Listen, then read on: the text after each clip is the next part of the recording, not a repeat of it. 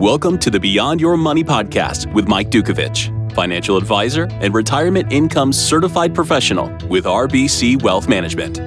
Join us as we share the tools and insight that can help you take control of your money and your life.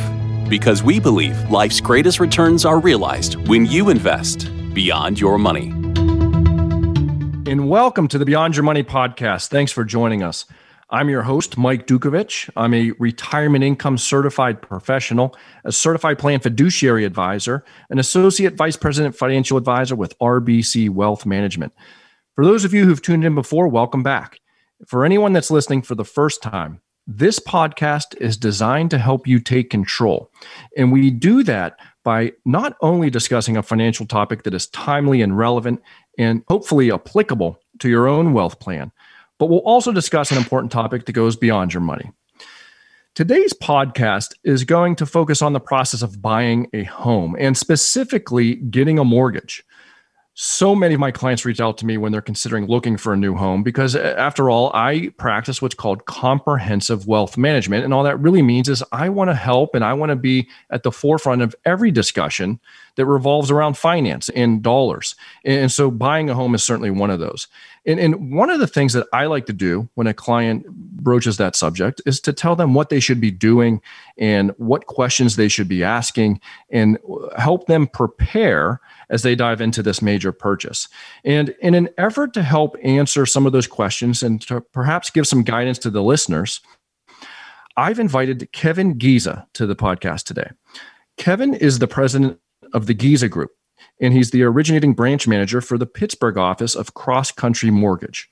Kevin has been recognized as a top producing loan officer here in Pittsburgh and nationally for many years, with numerous corporate awards, industry nominations, and features in various publications over the last 20 years in the industry. So this will undoubtedly be one of those discussions you don't want to miss, because I know that you or someone you know is going to be going through this process sometime soon. And so it's going to be worth having an understanding of the process and to know what questions you need to ask and to know what you should expect when you're getting into the mortgage process. So with that said, let's just dive right in. Again, my guest, Kevin Giza. I've known Kevin for better part of 20 years, and he is a resource that I turn to when it comes to all things mortgage.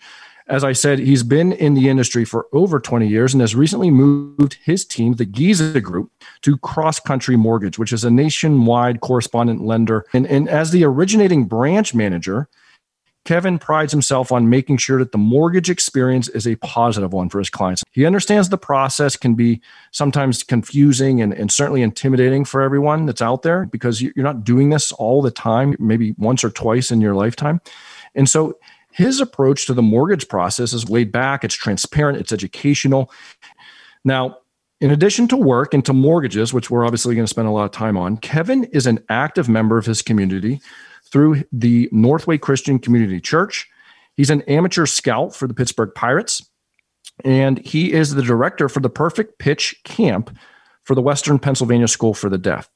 He's been married to his wife, Ann, for over 10 years, and together they have 4 children, Lena, Lola, Gio, and Rocco. Kevin, welcome to the show. Thank you, Mike. I really appreciate you having me. Of course, anytime. Now, Kevin, we're going to certainly spend a lot of time talking about mortgages here, but I think it's important that we at least get to know you a little bit. As I mentioned, you're very active in the community. And when someone says, what do you think about Kevin? I always point out, he's obviously a mortgage guy, but that's probably the thing that I think about last. And when I think about you, I think about 3 things: family, community, and baseball. Okay. So why don't you tell us a little bit about those first 3 things before we dive into the mortgage? Yeah, thank you. I have to say that where your treasure is where your heart is. And so my family and my community and everything, Pittsburgh has, I've been born and raised here worked in mortgages for 24 years, coached for over 13 years, scouted for almost 10. And it's just been a really pleasure, a great honor to be able to do that in the city of Pittsburgh and see so many of my colleagues and friends and family and teammates go ahead and go on and become successful, not only in Pittsburgh, but in life. Yeah, absolutely. Now, first of all, 4 kids, that's got to be crazy. You spend a lot of time with the family, I presume, with 4 little ones. How old are they now? Yeah, so my oldest is Lena. She is actually just turned 9. And my son, Gio, is 6. He'll be 7 next month. And Lola's 4. And Rocco is 2. Man, you guys are busy and crazy as well. But that's probably never a dull moment in the Giza household. Now, one of the things that I wanted to highlight, because it's such a cool event and such a cool program that you used to run, or do run, I should say, it's the Perfect Pitch Camp for the Western PA School for the Deaf. Can you tell us a little bit about that real quick before we dive in?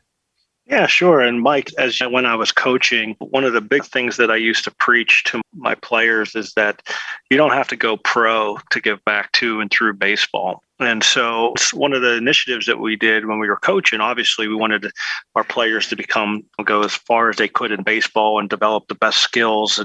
But we also wanted to develop character and leadership in young men. And one of the things that we really prided ourselves on was our community involvement.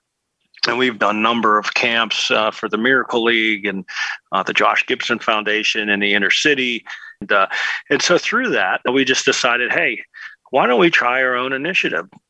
And so I actually have some family members who are deaf, my uncle, my aunt, and then they had 4 kids as well. And all of them are either deaf or have severe hearing loss. And I worked with them specifically in baseball and softball and seeing how much love that they had for the game.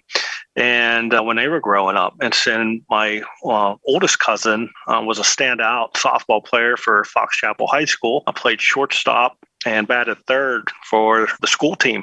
And so she really excelled at it.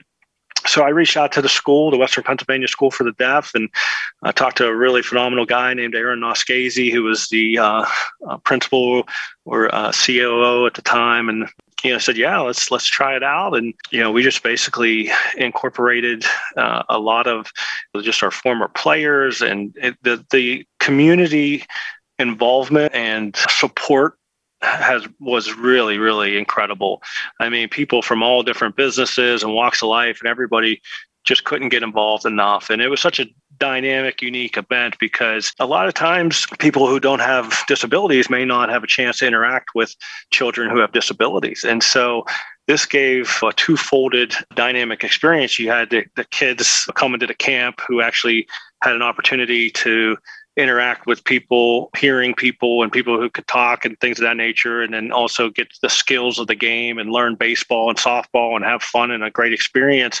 But then you also got the volunteers who may have never known somebody with a disability or a child and be able to reach out and to really change the world. I've had numerous players that have come to me afterwards, and I've taken a role in their professional career in a service-related organization. And they said those events really impacted them when they went through that.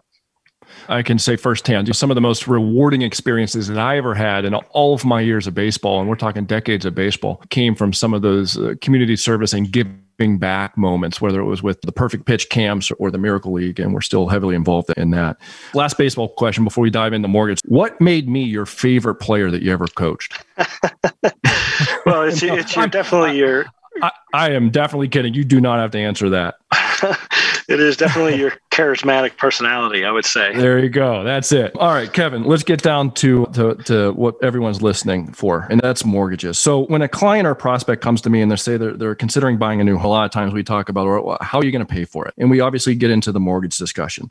Now, at that point, I usually tell a client, you need to start thinking about how you're going to get the money. And at what point should a person consult with you or a mortgage provider? At what point in this process should they call? Right at the beginning. But before I get into that, I sort of wanted to say, you asked a question and your personality definitely made you my favorite baseball player. But I also had to say, throwing a 90-mile-per-hour fastball from the left side. It helps throw them from the left. I will admit that. But I appreciate that, Kevin.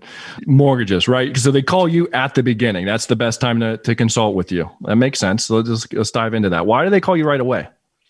Yeah, because one thing is, in a very competitive housing market, when you start looking, you're usually buying. And I know sometimes people are like, I'm just casually looking. I'm probably going to buy in a year. And then all of a sudden they find their dream home and they're not ready. And so we just want you to be as prepared as possible. And we also want you to be able to know all the information you need so that you can put in the most competitive offer and increase your chances of winning that bid for that home. Sure. That makes sense. Now, part of that process, and I know this, but the general public might not, especially if this is their first time buying a home, but you want to get what's called pre-qualified, right? So that you can understand basically what can you afford. Can you describe what pre-qualification is and why that's important and what it does? Yeah, absolutely. There are two different terms that you're going to hear a lot: pre-qualified and pre-approved. And they use them interchangeably. In some places it'll be the same thing for some institutions. But there is a difference in the industry for what's considered pre-qualified and what's considered pre-approved. So if you're pre-qualified, a lot of times you would maybe have a credit check and we'd have somebody verify your assets and run some various approvals and get you a pre-approval letter. And that's probably in Pittsburgh, that's probably what we see most of the time. And that would suffice with most of the real estate agents and sellers, and that's what they're looking for. But there is also the next step up, which is called pre-approved. And that is when you take everything that we just discussed and then you've submitted it to an actual physical underwriter. And the underwriter approves it. And then they give you what's called a mortgage commitment. And at that point, you could actually close within a couple weeks from that time once you find a house. So the commitment is typically used for clients that may be going through a divorce or may have had some credit issues in the past or may have had a bankruptcy or maybe had a foreclosure or had some significant life event that may have impacted them to make them a little bit concerned whether they would be qualified for the mortgage. But what I think you'd see is most clients that have decent credit, have good job history, have a lot of money saved for down payment, a lot of them are going to go the pre-qualification route. And then once their offer is accepted, then they're able to go ahead and move into the actual applications. With regards to that pre-approval, let's go back a little bit. So that pre-approval basically gives a potential borrower the knowledge that they would be more than likely able to secure a loan from a bank, from an institution. Then they can go out and they can look for the home and they can feel comfortable that they would be able to afford it. And when I talk with a client, figuring out what that number is and getting that approval and figuring out how much they can safely borrow, we talk about their budget, right? And I always talk about the 50, 30, 20 rule, where roughly 50% of your net income, your combined net income, if you're married, is going to go towards the things that you can't live without. And certainly mortgage or that housing payment is going to be one of those things. When we strip out mortgage or even rent in and of itself, I usually try to tell a client that you should try to earmark no more than roughly 30 to 35% of your net income towards a mortgage payment. Do you think that's a fair number to give someone when they're looking at how much should I afford? Yeah, I really appreciate that, because I could tell you that most of the clients I talk to don't have anybody advising them. And I always tell people, like, the last thing you want to do is have a bank tell you how much you can afford, because we go off of, when we do our pre-approval calculations, we calculate what you can afford based on gross income before taxes, and you live off a net income after taxes. So if we're doing a pre-approval and we're saying you can afford a $250,000 house on your gross income, that could be great if that's the house that you want, but it may not give you the ability to do all the other things that you have in their budget, such as financial planning, taking care of child's college, vacations, everything else. So sure. Yeah, no, that makes absolute sense. Last thing about the pre-approval, I know they don't last forever, right? There's a deadline or a timeline on those. How long do they last? And ultimately, the second part of this question, what I'm getting to purely is, what happens if you don't find a home during that time frame? What happens to that pre-approval? Yeah, great question. So pre-approvals typically last 60 to 90 days is usually the shelf life based on the credit report, because the credit report can change and things can change as far as your income. So a lot of people get a new job, get a raise, get a decrease, change jobs, whatever. So we constantly have re-verifying that information. So it's a very simple process. If you get a pre-approval, you can go ahead and look for 60 to 90 days. And then if you still haven't found anything that you like, you could give us a call and we can get that taken care of, resubmit the application, and get you a new letter right away. Sure. No, that makes sense. So let's just go down the line here, right? So we got pre-approved. We know what we can afford. We know that it works within the budget and your overall wealth plan. And we find that home. We find that perfect home and we want to put a bid on it. At that point, let's just say the bid was accepted. And now we're moving down the line through the mortgage process. And now we are actually officially, we'll say, applying for the mortgage. What are some of those things that a buyer needs to get together? And certainly, I can tell you from personal experience over the last couple of years through buying our home, there's a lot of stuff that the bank and that the lender is going to ask for. Can you talk about some of those things and basically help our listeners prepare ahead of time for what they are going to be expected to bring to the deal? One of the things I wanted to go back and just touch on during the pre-qualification, pre-approval process is a lot of clients ask me this question a lot. It says, well, I don't really want to get a credit inquiry. I've always heard that a credit inquiry is bad. And You're right. When you're going to apply for debt, apply for credit, there's going to be a hard inquiry. Now, Credit Karma and some of those different entities out there do not give you the true numbers. They give you what's called a soft inquiry to credit. And so the credit scores on those particular sites may come in higher. But when you apply for a pre-approval, you're going to get what's called a hard pull on the credit. And so it's a hard credit inquiry. And we pull a tri-merge credit report. So there's 3 different bureaus, Experian, Equifax, and TransUnion. And we take all 3 of those scores and then we use the middle score. And if you're applying with a co-borrower, then we'll take the lower of the 2 middle scores. And that's how we will determine what rates you're eligible for and how much money you maybe put down, what loan programs you can use. But there's really no way to get truly pre-qualified without having a credit inquiry.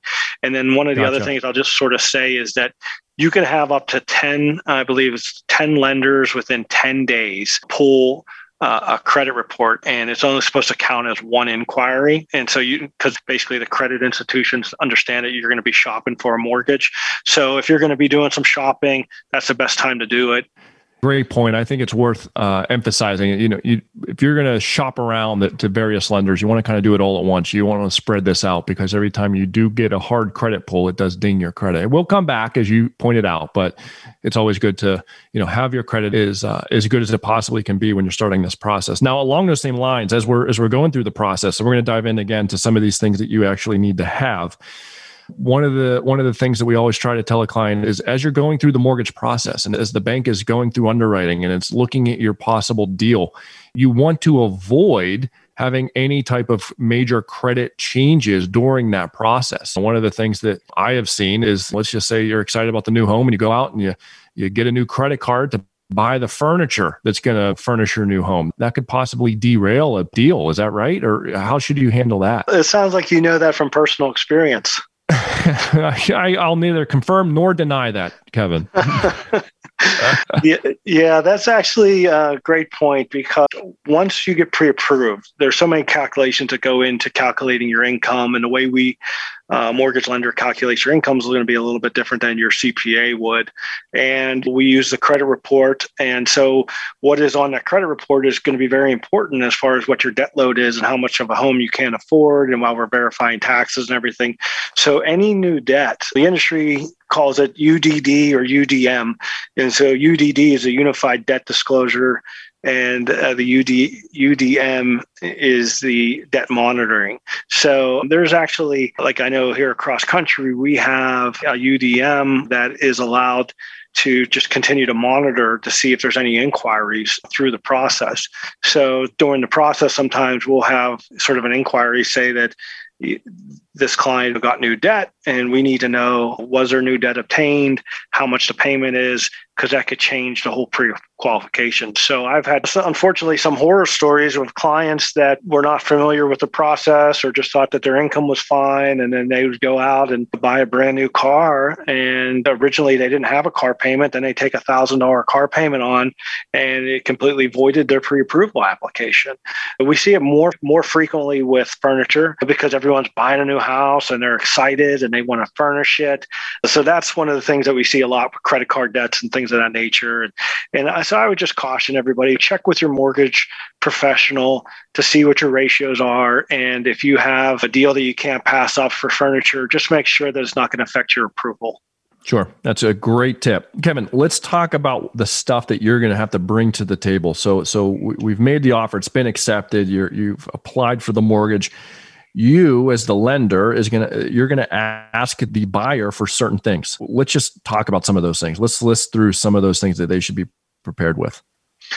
Yeah, absolutely. So typically it's going to depend a little bit as far as your income. So every mortgage application is going to really require the same documents from everybody. They do a really great job of trying to be consistent and fair, and so that everyone could provide the same documentation. However, if you're self-employed and everybody's situation is unique and different, so sometimes those can be a rabbit hole that you go into where it feels like it's an endless list of documentations that's required. And so that's why we really try hard to get as much as we can up front.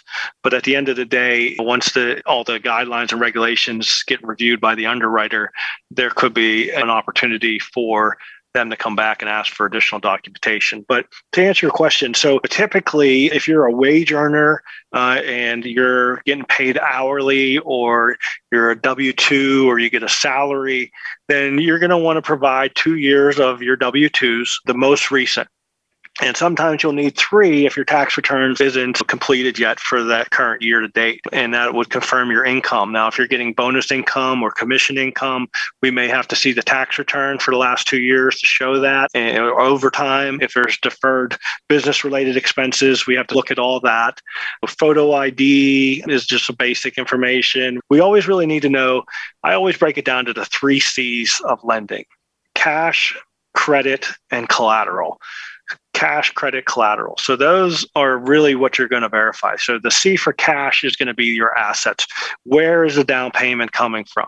Do you have retirement accounts, IRAs, stocks, bonds, CDs, investments? Do you have cash value in an insurance policy? Is it coming from a checking account? Is it coming from a gift from a family member? Are you selling a home to buy this home? And if so, we have to verify that. So different documentation is going to be needed for those different scenarios. Income, like I just sort of went over, wage earner, hourly, salary, employees, pretty basic. And now we have a technology within CrossCountry where a lot of these things can be verified, where you can go ahead and sign in and give an authorization where they can basically do verification of employments and assets through our technology, which is really cool and cuts down on some of the documentation you need. Sure. And a lot of the current lenders are now using these more of the online tools where you can upload these things and make your life in the process a lot easier. And I guess the bottom line here is you're going to have to provide a lot of stuff. You're going to have to provide a lot of statements, a tax return, W-2s, 1099s, all that good stuff. And so it's important when you're diving into this process to be organized. And we talk about that all the time with our clients, is to have your financial affairs organized, because this is that one time or one of the times where it's going to pay off to be organized. If you have all of those things ready to go, and ideally in a PDF type of fashion that you can simply upload them to these portals, it will make your mortgage experience a lot smoother. So with that, let's say the buyer has given you everything they need. It's now in underwriting and the process continues. Can you describe that actual process, right? We've put the application in, we've given you all the stuff. Now what happens? Where's the mortgage go then? One thing I wanted to say is I couldn't agree with your last statement more, because I see a lot of clients sometimes they just want to provide the minimum amount of information. And it almost feels like we end up having to constantly, repeatedly keep dragging it out, all the stuff we need. And what I can just, tell my clients today is like, there's so many different monitoring systems and things of that nature that they're going to figure it out. And so it doesn't really do you any good to not provide the information, because with the tax transcripts and the different monitoring systems and things of that nature, that we're going to find it out. And it's better to find that stuff out up front ahead of time than to go through the whole process and waste $500 on appraisal and $500 on home inspection. And then you have some type of judgment or foreclosure or something out there that you knew about and that we could have, taken care of up front and gave you better advice on how to clear that up. Because I always tell my clients, it's not a matter of if you can get approved, it's a matter of when. So even if you filed a bankruptcy, Chapter 7, apply for a mortgage within 2 years from the discharge date, Chapter 13 has different rules. So no matter what you're going through, you're going to have the opportunity to have the American dream and have the ability to buy your own home and own your own home. And it's such a great thing because as you, I'm sure nobody knows better than you, Mike, building wealth, your home is one of your biggest catapults to building wealth. Instead of paying somebody else's mortgage and paying rent, now you have an appreciating asset that's building equity and helping you to build your net worth. Yeah, absolutely. And it's certainly a major component of your, overall wealth plan, and finding a way to structure the mortgage and structure that lending is something that's very important and why your profession exists. It's vital to someone's overall wealth plan. So, let's talk about all that stuff goes to an underwriter and a processor is another person that's involved. What do these people do? What happens to the mortgage when they have it? The underwriter reviews everything, reviews the approvals, make sure that the document that we have in file is actually the documentation that is being requested. And then they basically will give you what's called a mortgage commitment or approval. And that is basically that the underwriter reviewed not only our approvals, but the whole application, all the documents that were provided, and they're going to give you the commitment to lend. So everything looks good. You sort of got a thumbs up, ready to go. Here, they always come back with a last list of items requested that they needed. A pay stub expired, a bank statement expired, and there's a property that came up on one of the checks and that we didn't have any information about. Anything of that. That's your last chance to just clear everything up. And then at that point, once we resubmit it back to the underwriter, they issue what's called the clear to close, which anybody in real estate will tell you, those are the three best words that you could ever hear when you're working on a transaction, clear to close. And then we get it into the closing department and they send all the documents to the title company. And nowadays, with the closing disclosure, you're going to be getting that a couple weeks in advance with cross country. You have to at least get it at least 3 days in advance. And that's like your best estimate of what you're going to see at closing. Mm-hmm. And then we work with the title company, and the title company or attorney will be the one that helps reconcile the CD. And that's basically, they're going to come in, they're doing the tax certifications, the title work all through the process. And then they're going to send their work and to us, so our processors and our closer, and they're going to say, okay, here's all the numbers you got, here's all the numbers we got, let's update it, do we match? And they're going to come to, the decision that everything looks good, the numbers are balanced, and then at that point, you'll send out the revised closing disclosure, and then you'll go to closing. And one of the really cool things that we have here is we have an e-sign where we'll send you like 90% of the documents ahead of time, and you'll just sign them electronically. And when you show up to closing, you can sign 3 documents with the wet signature that need to be notarized by a notary up front, and then you're done. Sure. And in that closing point, Kevin, just to emphasize that, I mean, ultimately that can be a pretty intimidating meeting for someone that's never done it before. I mean, you go and you sit at a table with possibly the seller or the seller's agent or someone that represents them. You have someone that's actually closing and handling the transaction, handling the paperwork. And it seems like you're signing 100 times. So it can be an intimidating process, but all of the work is done before that. Really, you're already at that point, you're signing things that you've already seen for the most part, and you've already reviewed, and it's already been reviewed 3 or 4 times by several different entities. So it seems like an intimidating process, but really at that point, it's just X's and O's. And so it shouldn't be that intimidating. Now, Kevin, we're coming up on some time here. I do want to get through a couple more things before we close the conversation, but there's several different types of mortgages, right? You hear 30-year fixed, you hear 20-year, 15-year, you hear things called ARMs or adjustable rate mortgages, 7-in-1s, things like that. Let's talk about a couple of these different things real quick. First of all, let's talk about fixed rate mortgages or fixed term mortgages, I should say. Most common, I would think, is the 30-year mortgage. Can you talk about what that means when you have a fixed term mortgage? Yeah, so definitely 30-year is our most popular product. I think that a lot of clients, when they first start the mortgage buying process, their parents or whoever they trust says, go get pre-approved and see what their 30-year mortgage rate is. So that's one of the rates that everybody wants to see what that option is. And it's a great tool. It's fixed for 30 years. So you get an interest rate that's fixed for 30 years at a long period of time, especially with the historic interest rates that are so low. You have the ability to fix in this really low interest rate for a long period of time. And so that's what the 30-year gives you, basically fixed rate exposure for 30 years, 15, 20. Those are our three most basic terms. And basically what I could tell you is that typically most first-time home buyers will go into like a 30-year because they're just starting out in their career and they want to buy a bigger house and they haven't got promoted and they don't have a lot of cash flow.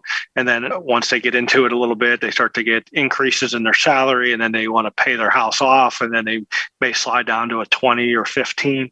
Now you can always choose whatever term you want. So if you wanted a 25-year or 18-year term, you could get that. It always goes off of the higher rate. If you're at a 25-year term, you wouldn't get the 20-year rate, you'd get the 30-year rate.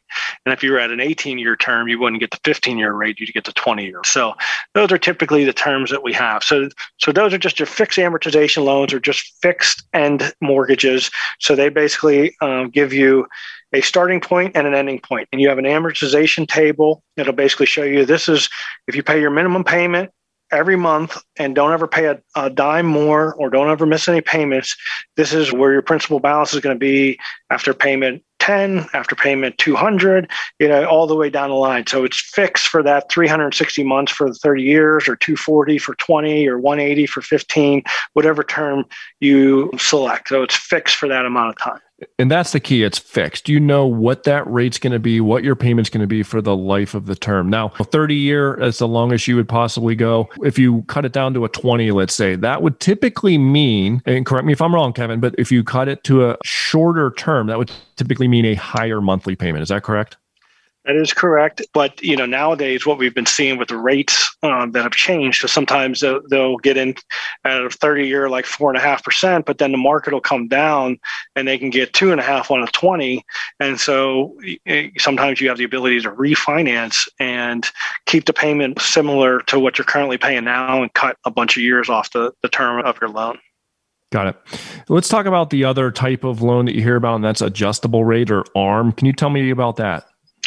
Yeah, I really love that product for the right person and for the right reason. So as I said, the highest percentage of clients that I have probably select a 30-year mortgage. That doesn't always mean that it's the best financial tool that we have. So if you're in a situation where you're going to be accepting a new job or you're going to be moving within a 3 to 5 to 7 year period, the bank's going to charge you security to have that rate for the 30-year period. So the rate's going to be higher on a 30-year fix than it would be on a fixed adjustable rate mortgage, like a 7-year ARM, because basically ARM means adjustable rate mortgage. So it's fixed for that period of time. So the bank's only giving you that fixed rate exposure for the shorter period of time. So the rates are lower.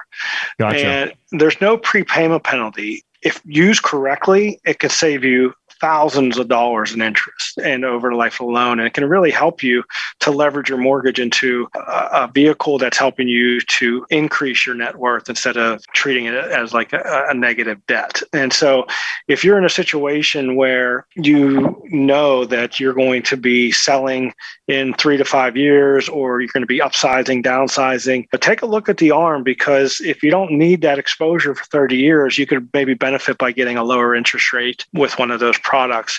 And then the other thing is there are no prepayment penalties on them anymore.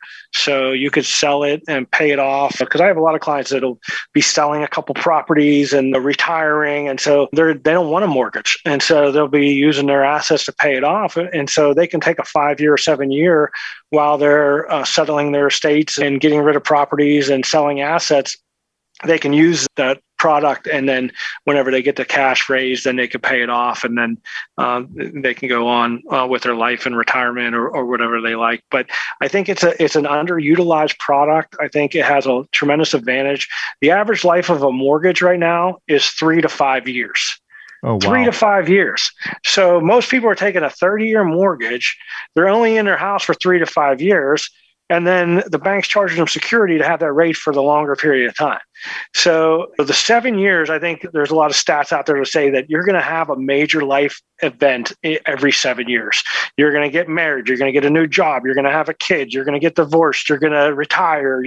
Whatever is going to happen. 7 years, we're constantly recreating ourselves. And so you take a mortgage out for 30 years and then you decide, hey, I want to put a pool in, or I want to put an addition on, or we had another child and we need to put on another bedroom. And then you refinance that mortgage, or you sell it because you want to get a bigger house or downsize. You're going to cost yourself money when you could have looked at it going with a fixed rate adjustable plan and paying a cheaper rate. So no, that makes absolute sense. And I'm a huge proponent in looking at all of the deals. When a client comes to me and say, hey, look, I'm going to put 20% down on a 30-year fixed mortgage because that's the way it should be done. Well, I try to tell a client, let's open up our way of thinking about this. Let's explore other options. Let's talk about all of the different tools and products that are at our disposal, and let's see what might also fit. Because to your point, Kevin, some of these other products might make more sense for the right client. I'm sorry to do this. I just want to go back and just touch on a couple quick higher level things about the ARM. So the loan terms are from 5 years to 30 years in 5-year increments with locked interest rates. So basically, your interest rate is fixed on an adjustable rate mortgage for that time. So if you're on a 5-year adjustable rate mortgage, your interest rate's fixed for 5 years. And then after the 5th year, it has the ability to adjust. Depending on the terms, it could be once a year on its anniversary date, or 7 year, it's fixed for 7 years, 10 years, it's fixed for 10 years. This affects your payment.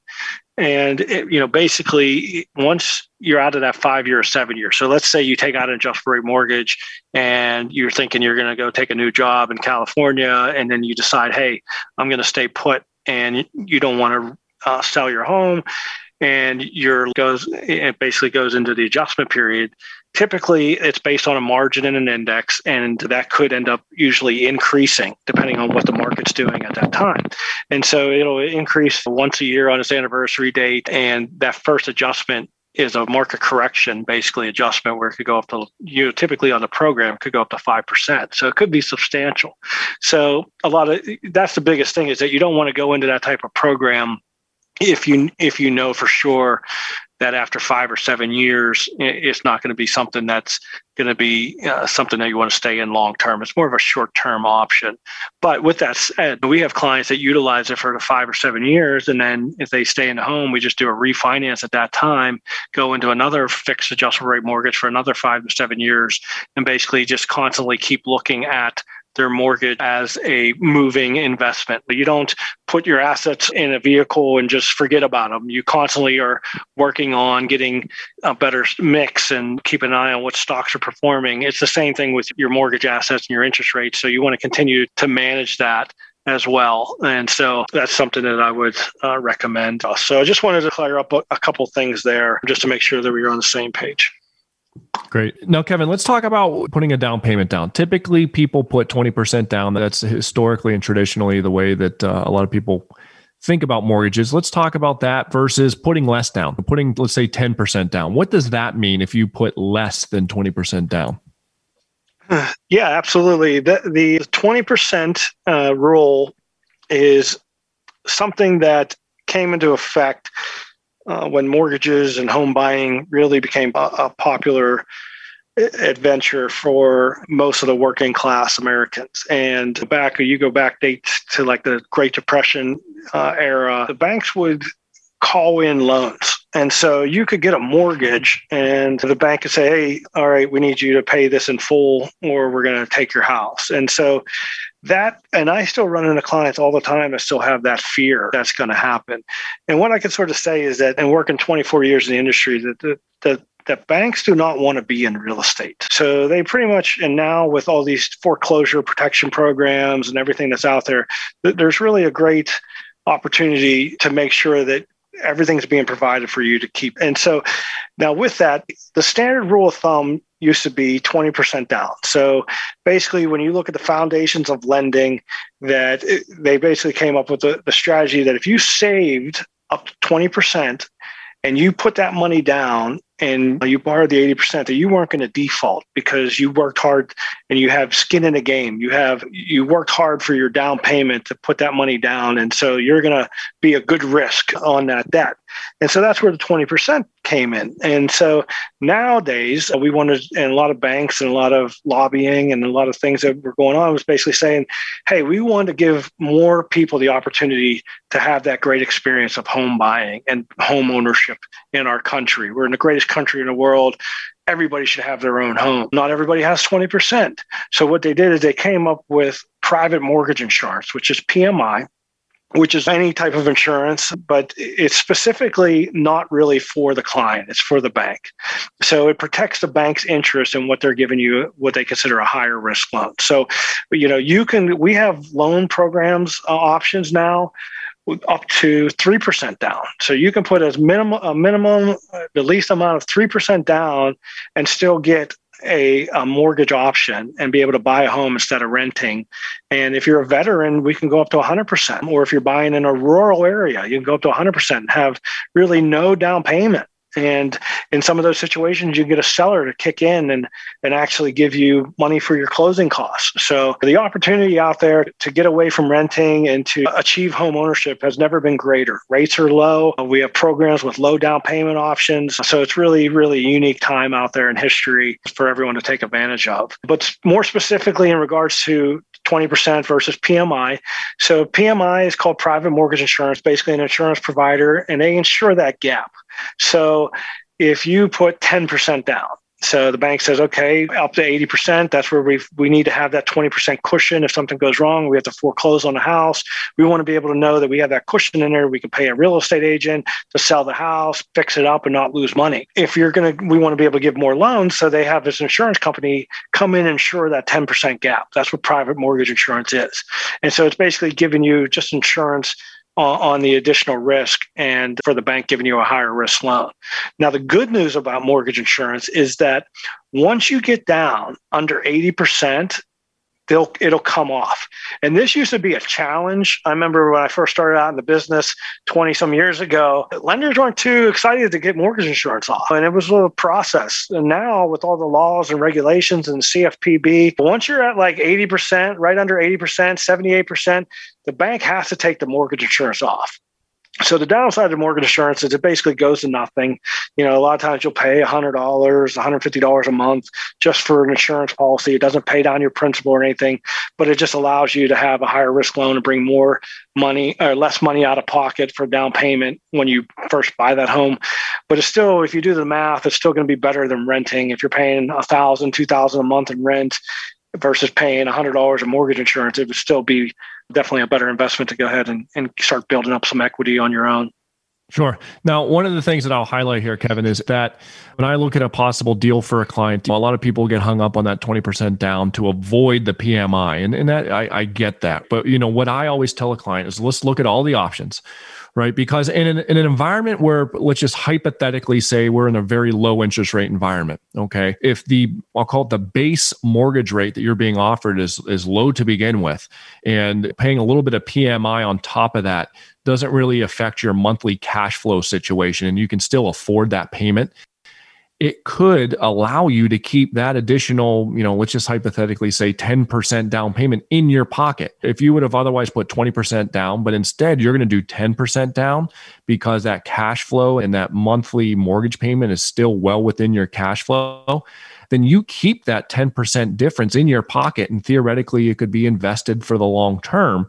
And over time, with average market returns, that money could grow to the point where you are making more money on your investment than the interest that you're paying on the mortgage. So, what I always tell a client is, yes, 20% is the target. However, you have to be open-minded, especially in low interest rate environments, and you need to consider putting less down because that could ultimately mean that you keep more money in the market working for you. Kevin, we're running up against the clock here. Let's talk about two more questions I'm going to give you briefly. So in a low interest rate environment, a lot of people throw out the term refinance. At what point does refinancing a current existing mortgage make sense? Refinancing makes sense a lot of times. I mean, there's a lot of any life situation change that you encounter, a refinancing could be a good opportunity for you. I've seen clients that refinance to pay for kids' weddings, pay for kids' colleges. But typically, as far as if you're just happy with everything, you're doing your savings, you're investing the way you should, and you just were thinking, hey, maybe interest is a little high, what is a good rule of thumb? I usually use 1%. And so if you're at an interest rate on a 30-year mortgage at 4% and you're a couple years in and rates have dropped down and now you can get 3%, on a 30-year mortgage and maybe just stay at the same term or 27 years, that would make sense because anytime you do a refinance, you're going to have to pay closing costs. And in the state of Pennsylvania, one of the biggest closing costs you always have to pay is title insurance. It's always the largest cost on a refi. So on like a $300,000 loan, you're going to be looking around $3,000 for title insurance. So typically, I think rule of thumb, you're looking about $3,000 to $5,000 in average closing costs. So it has to be worth it. And so 1% is worth it. And so that's what so if you're looking just to reduce rate, I think you got to look at 1%. If you're looking at term, I mean, it could always make sense. I think you still use the 1% because of the closing costs, but if you can cut years off, that's great too. Now, the good thing about mortgages is if you're not going to save that much in interest, it doesn't really make a lot of sense to go ahead and refinance to just cut term, because if you pay extra, your minimum payment, anything you pay above your minimum payment goes straight to principal with no interest. So to save yourself the $3,000 and refinancing it just to cut a couple years off doesn't always make sense to do it that way. Now, if you're looking to put an addition on, you have credit card debt, your kid's going to college, you need to do a home improvement, whatever, definitely take a look at the mortgage, because even though you're going to have a builder come and say, oh, we'll offer you 0% for 12 months. The reason why they do that is because most clients don't pay it off in 12 months. And that 0% goes to 20%. And where you can get a mortgage rate of 3.5%. And so you got to constantly take a look at what vehicles you're using to achieve everything that you're trying to achieve. And that makes a lot of sense. There's flexibility. And when you're looking at possibly refinancing, that could be an option. You can use it as a financial tool, but it has to make sense. You have to come out on the other side in a better position than you were at the front end. Kevin, we're going to ask one more question here before we wrap it up. In a low interest rate environment, or in a situation, let's say it's a seller's market and there's a lot of people looking for homes and not a lot of inventory out there. In that hypothetical situation, you could find yourself as a buyer in a competitive bid situation, or in a situation where there are multiple offers on the property that you want. Do you have any tips or tricks or things that you would suggest to the buyer that might help them win the deal? Absolutely. Yeah. I mean, I have never in 24 years of being in mortgage professional have seen a market like we have today. The lack of inventory has really drove prices up, especially in the Pittsburgh region. And we stand about 3 to 5% appreciation a year, but we have one of the lowest costs of living in the country. And to see some of these values that are going up 50, 100,000, I mean, you're seeing offers by 20, 30 people that you're competing with at the time that you put your offer in. I mean, it is really, really competitive. And so that's one of the reasons why getting the pre-approval up front is so important, and talking to your mortgage provider. So I think if you have a nice local mortgage provider in your area that the real estate agents know and trust, and that they can look up and say, hey, this guy's right down the street, I see him at the grocery store. I mean, that can go a long way for you in helping to get your offer accepted. As far as like the technical financial stuff, I think one of the biggest things that I see is obviously more money in a couple of ways. One, if you put 20% down, your offer is stronger than somebody who's putting 3% down. If you're putting more hand money down, I've seen some people just win it by putting 50,000 hand money down opposed to 5. And then you can also instruct your agent on the way that you put in your sales contract. There's one thing that's called a mortgage contingency. And that basically says that you're going to get a mortgage. And if the mortgage doesn't go through, you're not going to buy the house. If you're going to buy it in cash and you have cash to back it up, you can remove that mortgage contingency. And there's also an appraisal contingency. If the house doesn't appraise, you can back out. And so sometimes you can make the seller and make your offer more competitive by removing those contingencies. If you have cash to back it up, if you want to go in as a cash buyer. And then the other thing you can do is you can put an escalation clause in there where you say, okay, I'm going to offer you 140, but I'll go up to 160 for this house. And it's just like one of those auction sites online. And so as the bids come in, constantly taking high bid. And so that way you can stay involved and hopefully win the house that you want. Quick closing is a big one. If you can show the ability to close fast. So whatever you can do to alleviate the risk for the seller will help put you in a situation to win. And I will tell too, one of the things that I use and then when I recommend to my clients for a property that you really want is what I call the love letter. If you write a letter, and it can be handwritten, that makes an even bigger impression. But if you write a letter to the seller about you and your family and your background and why you love that property and what you're going to do with it. And I've done this before personally, include pictures of your family. It's a great way of creating a personal relationship, and that tends to also put you in good graces with the seller. So Kevin, we do have to wrap it up here. We've talked about a lot, but if there's one thing that you want our listeners to know and understand, what would that be? What's that last thought? Yeah, we're always here available for you. Please feel free to reach out to us at any time. I have a whole team of professionals here that are willing to assist you. You can go to thegizagroup.com and you can apply online. My office line is 412-643-2063. My cell phone is 412-425-1120, or my email is just Kevin, KEVIN.Giza, Giza at myccmortgage, all spelled out, .com. Kevin, I appreciate it. Thank you for the wealth of knowledge. Thanks for spending so much time with us and helping our listeners kind of understand what they should be thinking about. And again, that's all the time that we have today. Thanks for tuning in here. And just like Kevin, I like to work with qualified experts that can help you in finding the best lending solutions that are out there. And just like you should be working with professionals that are qualified to help with your wealth plan, because there's so many different products and investments and strategies that are out there that it's simply in your best interest to engage with a financial advisor before doing it on your own. That said, if you're looking for a financial advisor, if you're looking to learn more about my practice, please reach out by going to michaeldukovich.com, and that's DUKOVICH. And on the website, you'll find a great wealth of information there on a lot of different financial topics. But ultimately, I'm looking to work with people that understand you shouldn't be doing it alone, and people who value the plan, and people that recognize that life's greatest returns are only realized when you invest beyond your money. So remember, it's your money, it's your life. Take control. Thank you for listening to the Beyond Your Money podcast with financial advisor Mike Dukovich. Make sure you click the subscribe button now so you will be notified when new podcasts are released. If you want to know more about working with Mike, please call 724-933-4446 or visit michaeldukovich.com. It's your money. It's your life. Take control.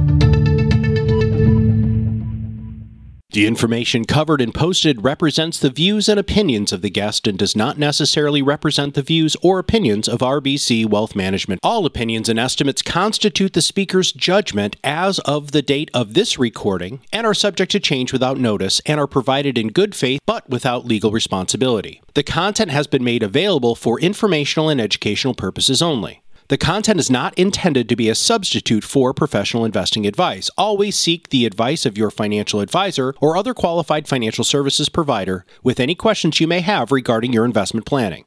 RBC Wealth Management does not provide tax or legal advice. All decisions regarding the tax or legal implications of your investment should be made in connection with your independent tax or legal advisor. Past performance is no guarantee of future results. It is not possible to invest directly in an index. Investment and insurance products offered through RBC Wealth Management are not insured by the FDIC or any other federal government agency, are not deposits or other obligations of or guaranteed by a bank or any bank affiliate, and are subject to investment risks, including the possible loss of the principal amount invested. RBC Wealth Management is a division of RBC Capital Markets LLC, member NYSE, FINRA, and SIPC.